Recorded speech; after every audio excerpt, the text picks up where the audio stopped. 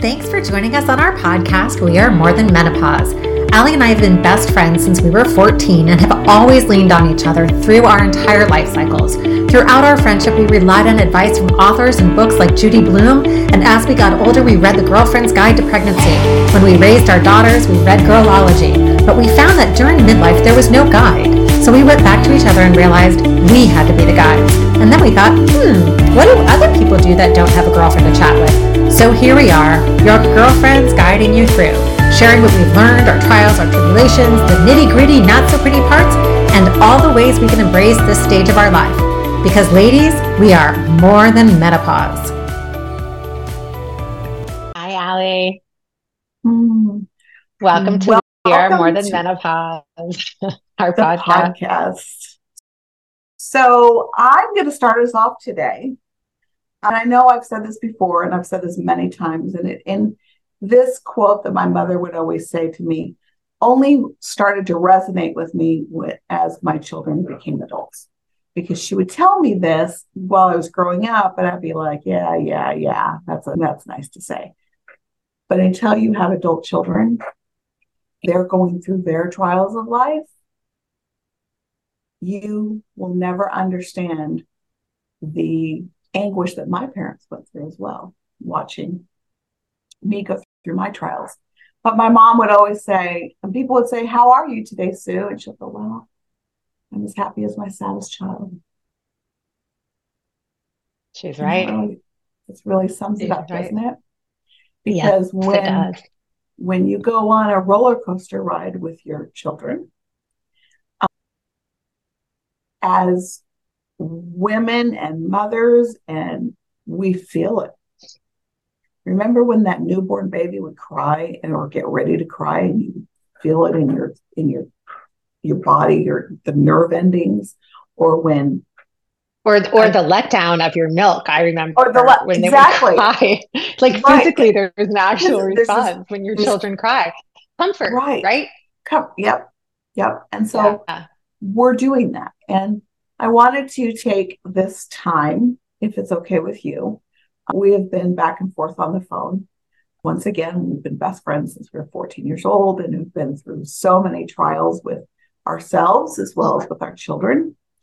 Right now, I have watched with anguish as my best friend and her family are going through one of the largest trials that they've encountered. I think that this is probably tops, although we go through a lot, but it's scary as hell.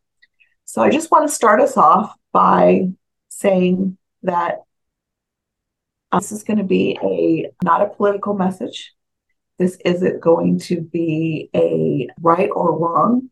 This is a mother sharing her anguish about her child. And this is normal life experiences in midlife. And you know what? We're not supposed to talk about it, especially on social media. We're not supposed to say, you know what? This is really, really crappy. We're supposed to say everything's wonderful, everything's great, but it's not always that. So Pam, if you can just tell me what happened on the Friday night or Saturday night? Friday night, Saturday morning. Yeah. Let me also say that, first of all, my child is safe. So I know parents who are continuing to live anguish and nightmares. I know parents whose children have been taken hostage. So my nightmare, yes, my nightmare is different. It's a nightmare nonetheless, but it's a different nightmare, and it's on a different level. But I was awoken Friday at 2 a.m., Saturday morning at 2 a.m. by a phone call that said my daughter is in a bomb shelter. She's in Israel. She's in Tel Aviv. She's in Tel Aviv, and she had been there for all of 6 days as she's getting ready for her law school semester to start, taking a semester over there. So I just absolutely bolted up in bed, obviously. Turned on the news, texted furiously, and, just spent the next, I can't imagine, 3 days cycling through, going into bomb shelters, coming out of bomb shelters, just talking to her, like, obviously texts that you never expect to hear from your children. Mom, there's rockets. Mom, do you think that's the Iron Dome, or do you think that's a hit? Daddy, there's rockets. And the fear of sleeping that she talked about, because she didn't want to sleep through a siren, because the first morning they slept through the siren. It was 6:30 in the morning there. And so she heard the 7:30 siren. And then, of course, they've never heard that before. So right. She doesn't know what that is. That could be an ambulance, it could be something you don't know what it is. Yeah, she lives on the second story of a New York apartment building. You can hear people talking in the streets. You hear the ambulances everywhere. So yes, it was definitely a surprise, as it was to the world. So yeah, it was really a big roller coaster for the last numerous days. So tell me, so you get this phone call, you're turning on the news. Did you get any sleep that night? No. Or the next night, or the next night. Right. And then how can you help your adult child who is going through turmoil and they're stuck and we can't shelter them, we can't fix it, we can't do anything. What do you do as a parent when your child is going through this? My child also wanted to stay in Israel, which I admire. And I admire the belief that you run to a burning building to save people as opposed to running from a burning building. But as a parent, to have your adult child making decisions that are life-threatening and risky, it's apparent. It's almost incomprehensible. And on the one hand, you want to support them. Right. But how do you support somebody doing something that is so frightening? I just got off the phone with one of my best friends from Orlando also, whose daughter served in the military. She moved from Orlando to Israel, and she came back to visit her parents and to go on a family vacation. And of course, the world fell apart. And she wants to go back. She wants to go back, and she's trying desperately to get back. And her mother is freaking the fuck out. Yeah. Right. Yeah. So she's a 25-year-old girl. Right. And she's an adult. And she has her own financial independence. And so my daughter doesn't have financial independence because we pay for her law school. We help pay for her apartment. Mm-hmm. So there was a point that I and her roommates' parents also we wanted them to come on their own, that decision on their own. That's our goal. We guide them to the right decision. But we had to pull the card. And later she said to me, when she was safe, she said, I'm glad you pulled the card. She didn't want us to pull the card. She was grateful that we did. But my best friend there, she can't pull the card. So what do you do? Right.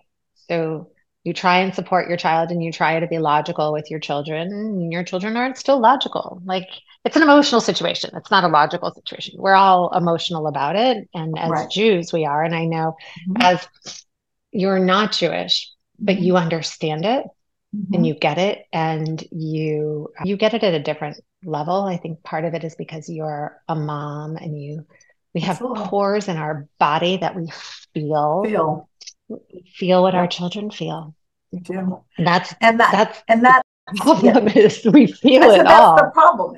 And so that's one thing that I wanted to first continue on that path. I want to ask some more questions, but I also want to stop and say, this isn't just about your child being in Tel Aviv in the middle of a war. This is also about every parent in midlife, when you have adult children that are making decisions on their own, whether they're good for them or they're bad for them. Yeah. As a parent, we have limited amount of things that we can do. We can't force them. We can't ground them. We can't do those things. And we know what's best. We really do. We know if they do A, B, and C, this is going to happen. We have enough life experience that we know the path that they're on. Just like if she stayed, you knew the path. You knew what she was going to encounter. You knew that. And same with Erica. She knows what this is going to be if her daughter goes. But there's nothing you can do about it as a parent. And whether your child is making good decisions, bad decisions, battling mental illness, battling depression, battling relationships, abuse, there's so many pieces that as a parent and as a therapist, and I know right now you can't give yourself therapy, but what can you tell other women who are struggling with this? Well, I told my child that I was just going to get her and bubble wrap her and leave her locked upstairs in her bedroom. No, but truly, as a therapist, I actually have been thinking so much about this. I think the important thing is that we, first of all, take a deep breath as parents and we be calm. And we talk to our children in a calm manner, because when we raise our levels, they raise their levels, right? Mm-hmm. So we have to start by meeting them in a very calm place and say, okay, I hear what you're saying, because they need to be heard. They need to be heard. So we talk to them from a calm place and we say, I hear how you're feeling. Let's talk about the logical part of it. All right. So let's write down the logical part. If you do this, let's talk about what the implications are. And we in our house, we whiteboard it out, right? Because these are big decisions, and that's what you tell them. These are big decisions, and nobody should have to make big decisions alone. So I love that. I want you to trust me. I love that. Yeah. So we say, you trust me and I trust you. And so let's talk about the real logistics of it, the real logic of it, and take the emotion out. And, that's all we can do is we can put it out there and hope that when they see it, it starts to resonate. And then we have to give them the space, right, to also come there. And make the decisions, whether it's still the path on the whiteboard that we want them to go to, because we all, and this is what I can't keep coming back to for myself with my children, is that I have had my trials, or I'm continually having my trials, but my major hurdles in life I did on my own, and I'm proud, and it made me who I am, that I made the pivots when I needed to or didn't, and learned from that. And we can't take that away from our children. We can't take their growth from making tough decisions away from them. And they're not always going to be the decisions that we want them to make. Like, there isn't one mother who wants their child to go off to war. No. Right? No. We understand it. We get the logic of it. It's fighting for whatever it is that they're fighting for. But even in the United States, when somebody enlists, it's done with great turmoil. Absolutely. Right? So as moms, we are going to feel the turmoil, but we need to give them the space. We need to put out the logical discussion. I want to say arguments, but it's really the logical points, the positions. Right. And allow them the space to come to a conclusion without forcing. And so part of that is also us, once we whiteboard it out there, is for us to be silent. Yeah, that's the hard part. Yes, that's the hard part. And we have to take our emotions out, because when I'm crying and in turmoil and sad and scared, that raises the anxiety for my children. Yes, it does. Yes, it does. And it makes the decisions harder for them as well. Because and we want it to be hard. Well, we want them to, right? So I'm fine. If that's why you make your decision because you want me to stop crying, great. Make your decision so that I stop crying. But the truth is that they really do have to come to that place on their own. And we have to support them. Look, if they're doing something that's, self-harm, right? If they're talking about taking drugs, that's not what we're talking about. We're talking about major life pivots that we don't necessarily agree with, but we know that they feel strongly about. So it's hard to have our adult children on paths that we don't necessarily want them on. We talked my kids were in high school, and I had friends whose kids went off to college. They were like, yeah, we love having strong, independent children until they're strong and independent and they think differently than we think, right? Oh my gosh, that's hilarious. That is so true. We love having strong, independent children until they are strong and independent. There's no anymore. None. Exactly. None. That's a great one. Yes. So we did. We raised strong, independent thinkers. Absolutely. And damn it if they're not doing it. Oh yes. So let's go back to where your daughter is. So you said that she's out, but could you give us a little bit of a background of how that happened? What she was going through and what you guys were doing and how you were able to support in this effort?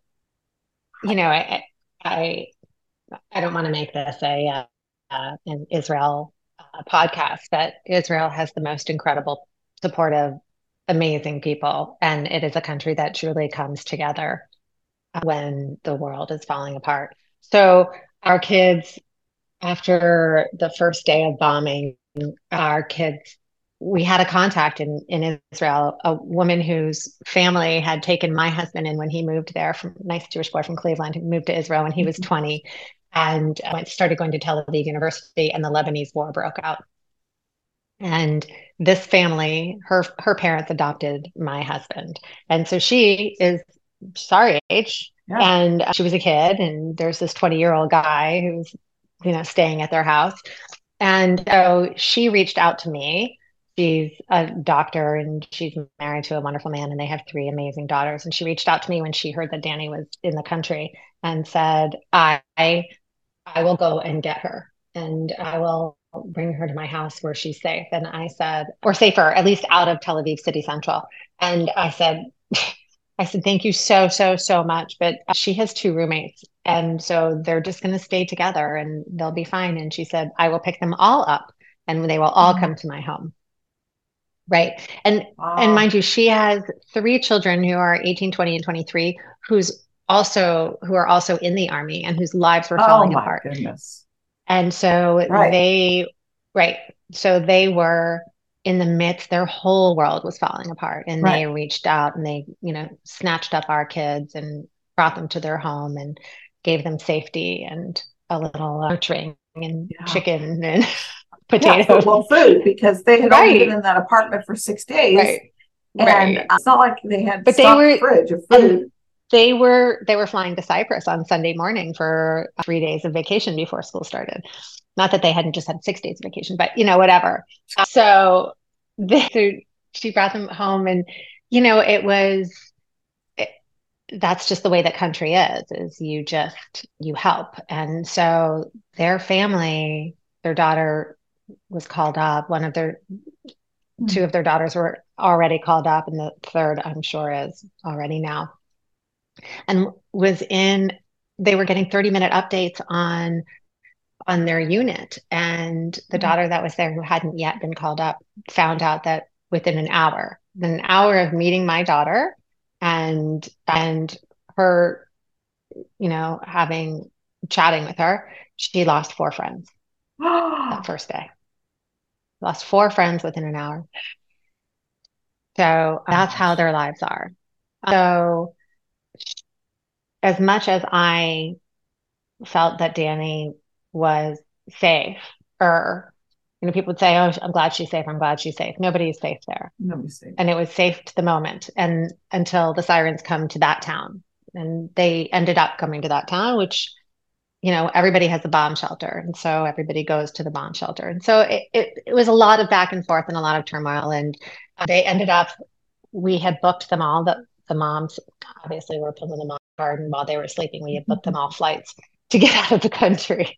So one mom booked a flight for, Wednesday, one mom booked a flight for Thursday, one mom booked a flight for Friday, whatever. We got them on the first flights that we could. And we pulled the card. I don't even know what day it was, Monday, Tuesday, and they went to the airport with tears, heavy hearts. They left half of their stuff there because their belief was that they firmly were going back, and they left half of their stuff in Israel and just took a suitcase with them. And they got to the airport. They were there for I think they were there 5 hours early, and their flight got canceled. And so it went from being told that they had to leave to not having a choice about leaving. And they had to figure out at 1 o'clock in the morning, they had to go back to their apartment, because I wasn't having them go back to our friend's house. It was 1 a.m. She had already arranged for them to get safe passage to the airport, which is in and of itself was a nightmare. Right. Yeah. So they ended up the next day. She said, look, they can come back to, I'm going to go get them. They'll come back to me, but let me see if my husband can help get them on a plane. And he did. And he got them on a plane that left, 6 hours later. And she got them safe passage to the airport. They were on the airplane. They were in the middle of boarding, and I guess they boarded from the back of the plane first, and our kids were on the back of the plane, and the sirens went off and they stopped boarding. And they said, pilot came on and said, protocol is that we stay here. We're not taking you off the plane. We're just going to stay here and wait. And that's when the airport was getting bombed. The missiles, rockets, and yeah. And I, for the first time, was like breathing. Okay, she's getting on a plane and she's leaving. And the airport it had been pretty quiet. And then Tel Aviv was being hit, and where they were a little further north at my friend's house was being hit. And she, by the grace of God, they waited out until there's a window, let them finish boarding and taking off, and then the airport closed for hours after that because it was a barrage. So yeah, she barely got out. Safe passage. But she's out. Yeah. And they got to Germany, and now she's on her way to, which was a struggle for her too. Yeah, of course. Which, to be honest, I know that they're incredibly, incredibly helpful to Jews, and anti-Semitism is apparently illegal there. But, it could be all over the world, especially in the United States. But right. It was a struggle, and they had a safe harbor, and they were wonderful. Germany was a safe place, and then they are heading back to the States. Right. So, where, by the way, it doesn't seem safe for Jews either, because I can tell you that there's so much that's happening in New York that is horrendous. The Long Island, really, the LIE there was a stop traffic. There was a pro-Palestinian car that just started doing circles and raising the flag, and I'll send you it's been crazy. Yeah, crazy things are happening around the world. And anti-Semitism is up. Right. No. And it's not anti-Semitism is up 488% or 500% now.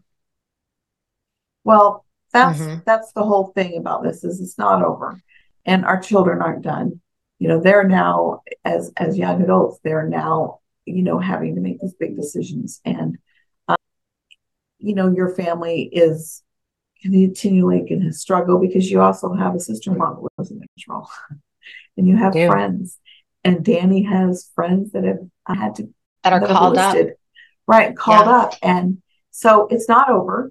And I wish I can take this away, but just like you can't take it away either, so we can't. No. But I wanted to say thank you so much for sharing your story. This is not a political message. This is a message from a mom that is going through some really scary stuff.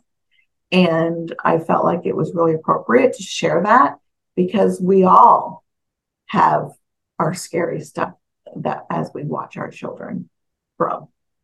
And they are going to make missteps. Yes, they will make missteps. And we are here to support them and to love them. And it is hard to watch our children make steps that we don't necessarily agree with. Right. But we love them and we feel it. We feel it in our cores. And it doesn't matter if they're 6 years old, 16 years old. When every time my kids used to go out of the house, I used to say to them, make good decisions. That was it wasn't, don't drink, don't drive, don't, all of those things. Decisions. It's just make good decisions. Yes. Yeah. And those are tough ones. And those are still good words to have, but it has a different connotation as a young adult. You could make good decisions and be like, so anyway. Yeah. Thank you. Thank you, Pam, so much. Thank and I you, just wanted Allison. to tell everybody that, this is a very tense time, and there's going to be ups and downs with the world for all of us, but we're right there with you. We're sharing our story because we all have a story, and we're right there with you. And we hope that you continue to turn us on and listen, and that you are able to find some solace during our struggles. All right. Until next week. Thank you, guys. Thanks. Bye, Allie. Bye. Bye.